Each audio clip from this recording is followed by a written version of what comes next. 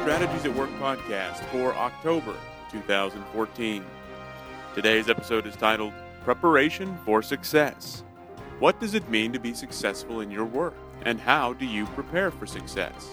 Organizational success must be defined as obedience to the will and ways of God. Furthermore, organizational success is the byproduct of the individual successes of the stakeholders of the organization.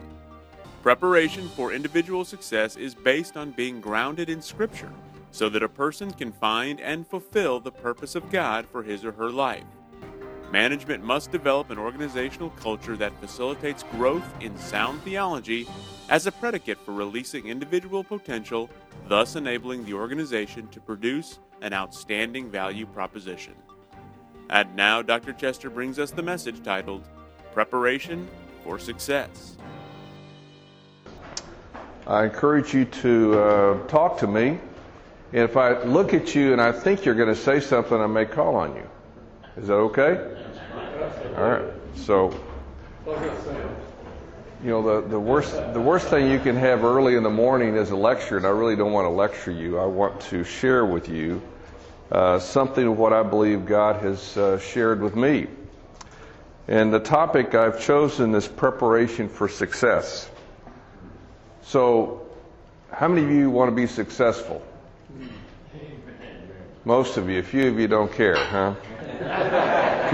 Few of you are ambivalent, but I think if you're brutally honest, everyone wants to be a success. And would you say that one of the marks of success is to be able to get to the end of your life and know that your life counted? It meant something. And is everybody clear that in addition to the wonderful gift of salvation by grace through faith in Christ alone, we will also give an account for what we've done here? We see that in Romans 14, verse 12, where the Apostle Paul is writing to the Roman believers. And he tells them that we will all give an account for what we've done in the flesh. Now, our accountability doesn't determine our eternal state, but it does determine our rewards. And Scripture talks about the rewards that we get for our faithfulness here. So it's important that we are faithful to do what God has called us to do, and to do it well. So I like to talk about that, doing God's will, which is what He's called you to do, and doing it according to God's ways. That's doing it well. It's not right to try to do God's will according to your ways. Is everybody clear on that? You can't just create your own way of doing life. You have to do life according to God's ways. Nor is it appropriate for you to try to get your will done according to God's ways. That doesn't work either. The reality is we're called to do God's will according to God's ways. So success would be that. Would you agree? God's will done by God's ways. Now, that we say that and it just kind of goes by us because we don't really think about what that means. Because we're in a world, a culture that defines success differently. Success in the culture today is denominated in terms of dollars. I was having a conversation not too long ago with a client, and he started out this way. He said, I just had lunch today with this man, and he is a great success. I said, okay, tell me, why did you tell me he is a great success? Now, this client knows me well enough to know he walked into a trap. Okay? And he had to admit, he said, yeah, I denominated success in terms of dollars. I viewed him as success because he had money. And because he made money. And he built a big company. And he's got, he's known all over town. And he's popular. And he's got influence. And, all those kinds of things. I said, is he a success? And my client said, well, I don't know. I said, what is success? He said, well, success has to be alignment with God. It has to be doing God's will according to God's ways. Now, would you believe that Jesus actually defined it that way? If I ask you to show me where he defined it that way, can anybody show me? Well, I'll help you. Okay? We're going to look at John 17, verse 4. which I believe is the classic definition of success in Scripture. And it's really the definition of success. Any other? John 17, verse 4. It's a very interesting text. This is Jesus' high priestly prayer. If you've been in church any length of time, you've probably heard a message on John 17, and your pastor has probably told you it's the high priestly prayer. It was the major interchange between Jesus and the Father before his death. Now, he certainly had an intense time of prayer in Gethsemane, but this apparently was before that.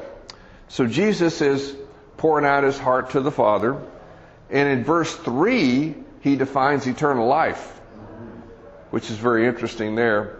Most of us define eternal life in terms of time. Jesus did not define eternal life in terms of time. He defined it in terms of relationship. He said eternal life is knowing the Father, which means that when you come to Christ, you begin eternal life now. We think of eternal life as happening after we die. So Jesus is setting some things in order here in this prayer. First, eternal life, and in John 17:4, the next verse, he defines success in life for us. He says this, I have glorified you, he's speaking to the Father, on the earth. I have finished the work which you have given me to do. Now that's a very interesting statement on a lot of levels, but one thing that's interesting is he hasn't died yet. And we would arguably say his greatest work was his death. That's where he redeemed the world. But he's saying here, I have glorified you on the earth. I have finished the work you gave me to do. Now, just a couple of comments about this. This word glorify. We use the term a lot to glorify God, and we get that from the Westminster Confession, among other places. But we think of glorify, and we don't really have a clear understanding of what that means. If I were to ask you, what does it mean to glorify God, you would probably fumble a little bit. Some of you may have some clarity on it. So let me just offer you some insight from the Greek word that's actually used there. And the meaning of that word is to cause the dignity and worth of a person to be manifest. That's the literal meaning of the word. So when Jesus said he glorified God, he's saying, I have caused the dignity and worth of the Father to be manifest. And how has he done that? By how he lived. Then he says, I have completed, I have finished the work that you gave me to do. This word finished is the word that we get teleology from. You heard of teleology? Who studied philosophy? Anybody heard of teleology? It's a Greek word for, in the end, final. It's for purpose, completion. Yes. Teleology is the study of purpose. Now, we live in a culture that would tell you that you define your own purpose in life. That was not the way Jesus saw it. Jesus saw it as the purpose for which I am here has been defined by my Father, and I have come here to do his purpose, to complete it. So implicit in the word is not only purpose, but completion of that purpose. So I have finished, I've completed, I've done what you put me here to do. He said, I'm a man on assignment. Well, guess what? Ronnie, you're a man on assignment. You know? Every one of us here, Cleburne's on assignment. Jack's on assignment. Everybody here is on assignment. The question is, do you have a clue as to what your assignment is? Now, I teach a seminar called Strategic Life Alignment, which is all about how to help you find your assignment. And in that seminar, I give you biblical tools for finding your assignment. And I find, I've been teaching that seminar for over a dozen years, so I've taught it many times in many places all around the world to many, many people, scores and scores of people. And I've yet to find anyone, no matter how mature they claim to be, no matter what position they may claim to have in a church, I haven't found anyone that really has a lot of clarity. Now that's startling to me, because Jesus had a lot of clarity, but we don't have clarity. And most of us, that doesn't seem to bother us. What's going to happen is we're going to go out from this meeting here and go to work. We're going to be just as unclear when we go to work as we are sitting here right now, and with not really much conviction. Hey, you know something? I need to really work on this. I need to gain clarity. Am I going to do what I'm supposed to be doing? You know, there are a lot of things you can do.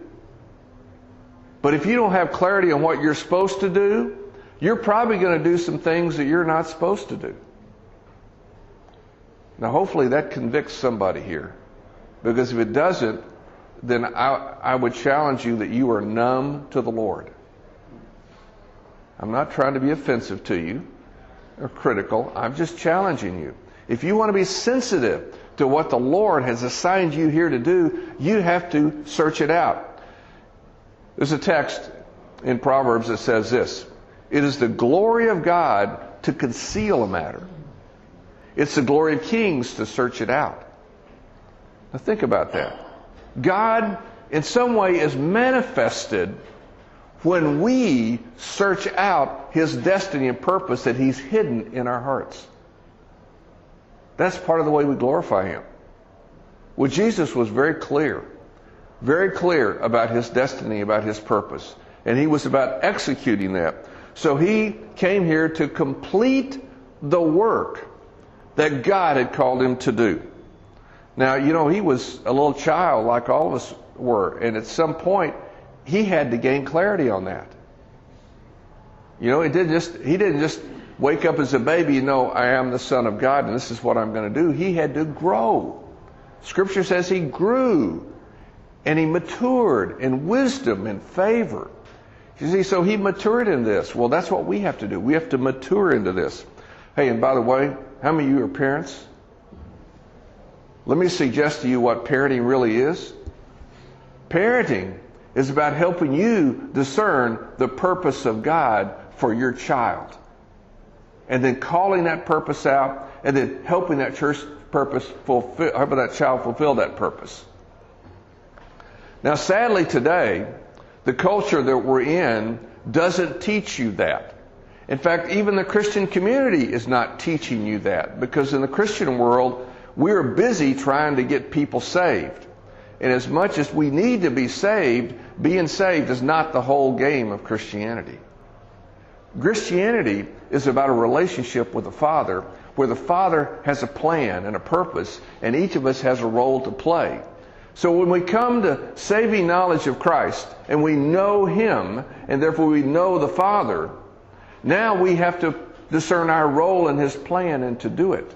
Well, that's what Jesus did. Of course, Jesus didn't have to be saved, but Jesus still had to play the role in the plan. And so that's what He's talking about. I have finished the assignment that you gave me to do. Now, the Greek is very interesting here, because the word finished is in the aorist tense in the Greek language. Now, in English, we don't have an equivalent to the aorist tense. The aorist tense is referring to undefined action, which means it's not highly specific as far as time goes. It generally refers to past action, but it can also refer to future action. So by saying He's finished the work, He's looking back and saying, yeah, all that's happened up to now is what the Father's given me to do. And He's looking ahead to His final work on the cross. And probably looking beyond that to the work that He's doing now to intercede for us. He's at the right hand of the Father interceding for us. So it's a big sense of this word completed. He's completed it past tense in the sense of what He's done up to then. And He's going forward with future work of death on the cross and beyond that resurrection and even into now. Now, he says this word work here, completed the work. This word work here is the word ergon in the Greek language. E-R-G-O-N in the English. That is a general word for work. It refers to all kinds of work. Now, for Jesus, what did that refer to? Well, What did Jesus do before this particular prayer was spoken? If you look back, he's about 33 years old at this point. What did his life look like? Well, the first 12 years of his life were simply that of a child. He was growing and maturing. In fact, Scripture says he grew in wisdom and favor with the Lord. The grace of God was with him. And then at age 12, something happened. We have a little story about him at age 12. Does anybody remember that story? Yeah. His family had a tradition. Every year they would go to Jerusalem at the time of the Passover to celebrate the Passover. That was a requirement of Jewish males. It was not a requirement of the females, but it was a requirement of the males. So Jesus grew up in Nazareth, which was about 60 miles from Jerusalem. And so every year, his father and his mother, who went voluntarily, and Jesus went with a group of people, and they traveled in groups largely for safety. But they traveled from Nazareth down to Jerusalem. Now, how long do you think that would take to walk that? Maybe 3 days? Probably a 3-day walk. So they've got to have, donkeys and carts and, sleeping gear and food and water and all this stuff. It's a caravan. Probably a large group of people, maybe 100, 200, 300 people, who knows, caravanning down here together to Jerusalem, and they did that every year. So Jesus, by the time he's age 12, he's done this every year. He's used to this. He knows what's going on. And then they get down there, and how long are they down there? It's a week. Passover festival is a week. Okay, and then they got to go back. So this is 2 weeks out of their life every year. And in fact, they probably did this 3 times a year. They probably did it for Pentecost and probably did it again for Yom Kippur, the Day of Atonement. So they probably had 6 weeks a year committed to going to Jerusalem for these festivals. So on this particular occasion, the Passover festival, Jesus doesn't join the caravan going back. Now, since there's so many people, his parents are not all that worried because Jesus is 12 and 12-year-old boys, they do things. They go run and play and do goofy things. Anybody here a 12-year-old boy? Or had 12-year-old boys? You know what that's like. They're hard to corral. So they weren't too concerned about this. After a day into the trip, which would have been about a third of the way back, they started looking for him and they can't find him. So now they go back to Jerusalem and look. For 3 days they looked. And finally they found him. Where did they find him? They found him with the theological leaders of the day. He's sitting with them at age 12, interacting with the most scholarly men, most knowledgeable men in Scripture of that time. And amazing them. And the way that things work, as we understand rabbinical tradition, is that the students would ask questions of the teachers. Now, that's not what we normally do it, is it? I teach a good bit. I'm normally asking questions of the students. But in this case, the students are asking questions of the teachers, so it's kind of reversed. We kind of follow the Socratic method. Socratic method was the teacher asked the questions, but the rabbinical method was the student asked the questions. So in this interchange, Jesus is asking them questions, and apparently he was also responding to questions. So they apparently were asking him questions too, because you see in the text that both of those things are going on, and that's what amazed him. They were amazed, yes. You know what I like about that method? Uh-huh. Were the students asking questions, because then the teacher can find the students' needs. Yes. A good salesman. Yes. Yes, because you learn a lot by hearing questions. Yeah, absolutely. So there's that interchange going on. So finally the parents show up. And the parents are saying, hey, hey, we haven't seen you for 4 days. Don't you care? And he makes an interesting comment to them.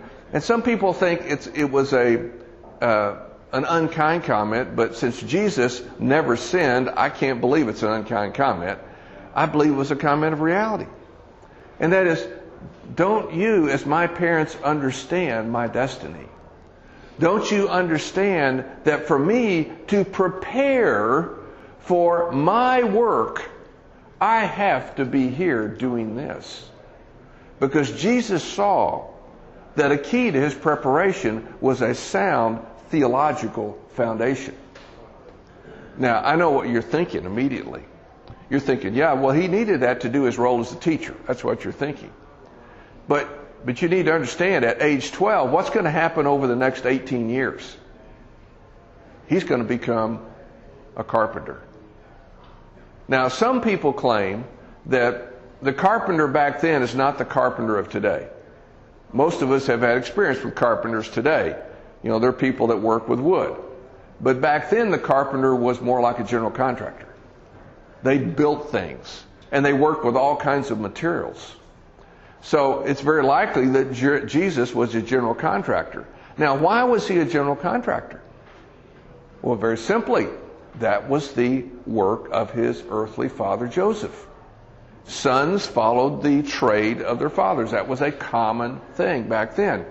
And at age 12 is when you began to typically apprentice under your father. So Jesus was preparing to start his role as an apprentice to his father, who was a general contractor, and he's preparing for it by studying theology. Now, does that grab you? Like, what?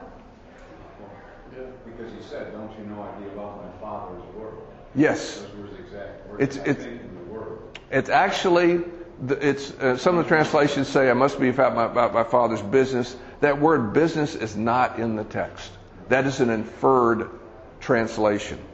But it's about, I must be about my Father's, and you could say Father's purpose, my Father's destiny, my Father's, work, my Father's business. There's a lot of ways you could express it, but he's saying, I am lining up with the will of my Father, my heavenly Father, and the way I do that is I get underneath my earthly father. You hear what he's saying? I'm getting ready to go be a general contractor. And to do that well, I've got to be theologically sound. So I need this interchange with these great men of God who can help me understand the Scripture better. You remember, Jesus is growing. Right before this incident, it talks about Jesus growing in wisdom and the favor of God. And at the end of that incident, it again says he's growing in wisdom and the favor of God. He's maturing. He's learning. He's getting grounded in truth so he can do his work as a general contractor. Now, of course, that's going to lead ultimately to a work as an itinerant teacher. He had two phases of his life. Once he was hit 12, he was a carpenter, a general contractor, and then he was an itinerant teacher.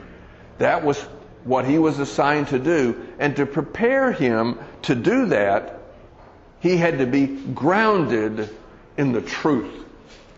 Now, may I suggest to you that that's what we have to have as well. It does not matter what you do.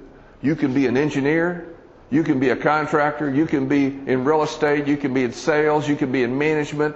It doesn't matter what you do, you need to be grounded in the truth. That's the only way you will discern the will of God and do it well. So this is the pattern Jesus gives us. So at the end, in John 17:4, after now age 33, we would jump forward from age 12 to age 33. So now 21 years later, Jesus is looking back on his life and saying, I have completed the work assignment you gave me. I've done it according to your will and your ways, and that's how I've glorified you.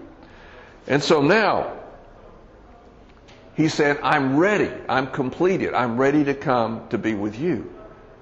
Now, there will be an end to our lives, barring the return of Christ. And we will give an account. Romans 14:12 says that. What do you want to be able to say to the Father? What do you want to be able to say? Same thing Jesus said. I've done everything you gave me to do. That would be a great thing to say. Now, most of us are going to be thinking, well, I made a bunch of money, did a bunch of deals, built a bunch of stuff, or had a bunch of trips. Things like that. And there's nothing wrong with those things as long as God has assigned you to do those things. To go and buy something, anything, requires permission. Permission from the Father. You do not have the right, in and of yourself, to go decide where you live, what you drive, where you're going to vacation, who you're going to marry, all those kinds of things. Everything in life should ultimately be done seeking the will of God. And that's how Jesus lived. And at the end, we're going to give an account. And it's not going to be based on what you think is success. It's going to be based on what God defines success to be. And His definition of success is very clear. His will done His ways. So it makes everything in life a spiritual activity. What you put in your mouth this morning was a spiritual activity. What you're going to do once you walk out of this room is a spiritual activity. How you choose to live today and interact with people, the decisions you make, is a spiritual activity. It's always about what is His will and what are His ways to do His will. This makes life a daily walk with God. This is how Jesus lived. And this is why He was able to say at the end of His life, Father, I brought you glory. I've manifested you. People could look at me and see you. That's the way we're supposed to live. And the way we do it is by completing the work assignment you gave me to do. To prepare for that work assignment, I need to be rooted and grounded in truth. And so, what could be some takeaways here? Well, let me offer a couple of takeaways for you that will help you. First and foremost, you need to be a student of Scripture. If you're not a student of Scripture, then you are disconnected from the guidance that you need to really discern the will and ways of God. You must be a student of Scripture. Secondly,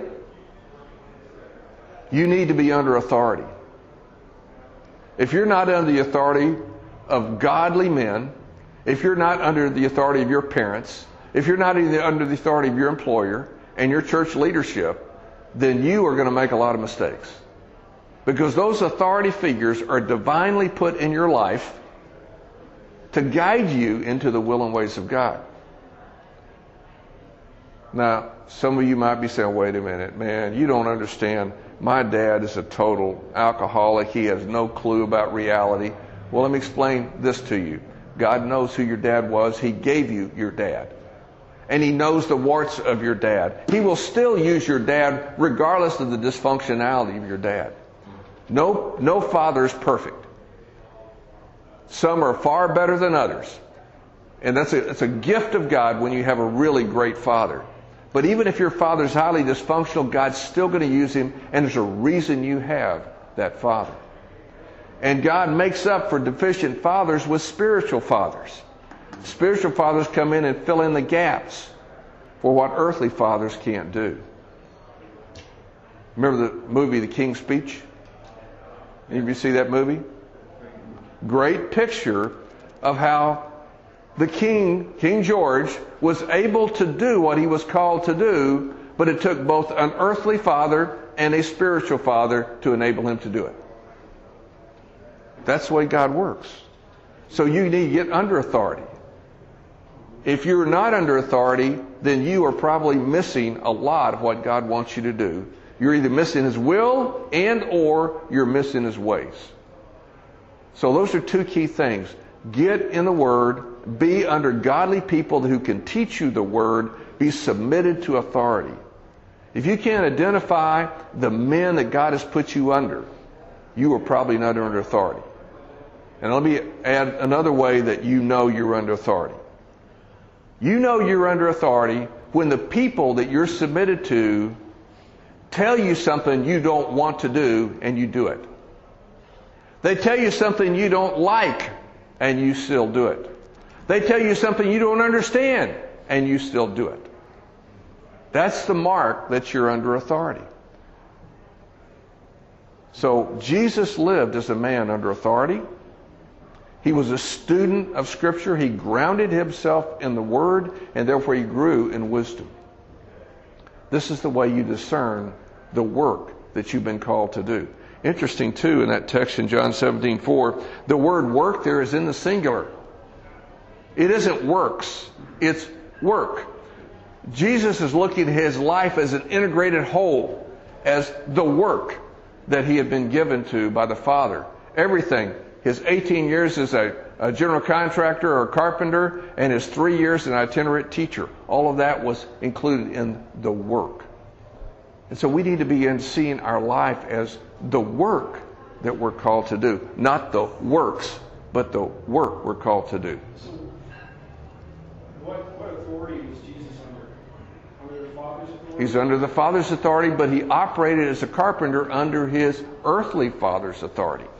He submitted to the authority of the religious leaders of the time to be taught the Scripture underneath them. For his entire life, he's under some authority. Even when he was dealing with the Pharisees, who were the religious leaders who were hypocrites, he still submitted to the priest and to the line of authority in the Jewish faith. He always was faithful to that. He recognized hypocrisy and called that out, but he was faithfully submitted to the Jewish faith because that was the faith he was in. So that he challenged it out on, you can't heal a man on Sabbath, or you can't. It seemed like he was always challenging it. He was challenging them because they were hypocrites. They were just trying to. Here's a bunch of rules that we've made up. He talked about the rules of man. Law was made for man, not man made for law. Well, but he was also talking about how the Pharisees made up rules. Yeah. They would take a rule and expand on it and embellish it beyond what the law actually said. He obeyed the law. He believed in being submitted to the law, but not the man-made rules that were not in the law. So that's what he objected to, was how people made up rules. We make up rules today about how we live today. Hey, we need to go back to what Scripture says and live according to Scripture. In public policy, they do that, not to mix secular things with spiritual things. They put a law in the books in Congress, and then they put rule to the law. And that's interpretations on it. Yeah. It's the same basic concept, but as you say, the law is the law. The rules to it are interpretations. How that will be implemented. Mm-hmm. And when you are making interpretations and your heart is not right with God, then your interpretations are going to be skewed. Yes. Okay, so you look for men whose hearts are right with God first and foremost. They have the best ability now to draw out the truth of what God is trying to do through that law, or through that regulation, or through that guidance. Just one more question for you on, and I've got the New King James Version, Mm-hmm. and I liked what you told me, and it's another layer of depth that I haven't thought about here. But when he said, "Why did you seek me? Mm-hmm. Did you not know that I must be about my Father, capital F, Father's business?" Mm-hmm. So I understand from what you're teaching me today that he's talking about his heavenly Father, but you're also saying there is a component of being submitted to his earthly Father in that particular response to his parents? Well, look what he did. He left and went with them, and then we know he became the carpenter's son, and ultimately became the carpenter. Yeah. No, I understand that part. I never thought of it.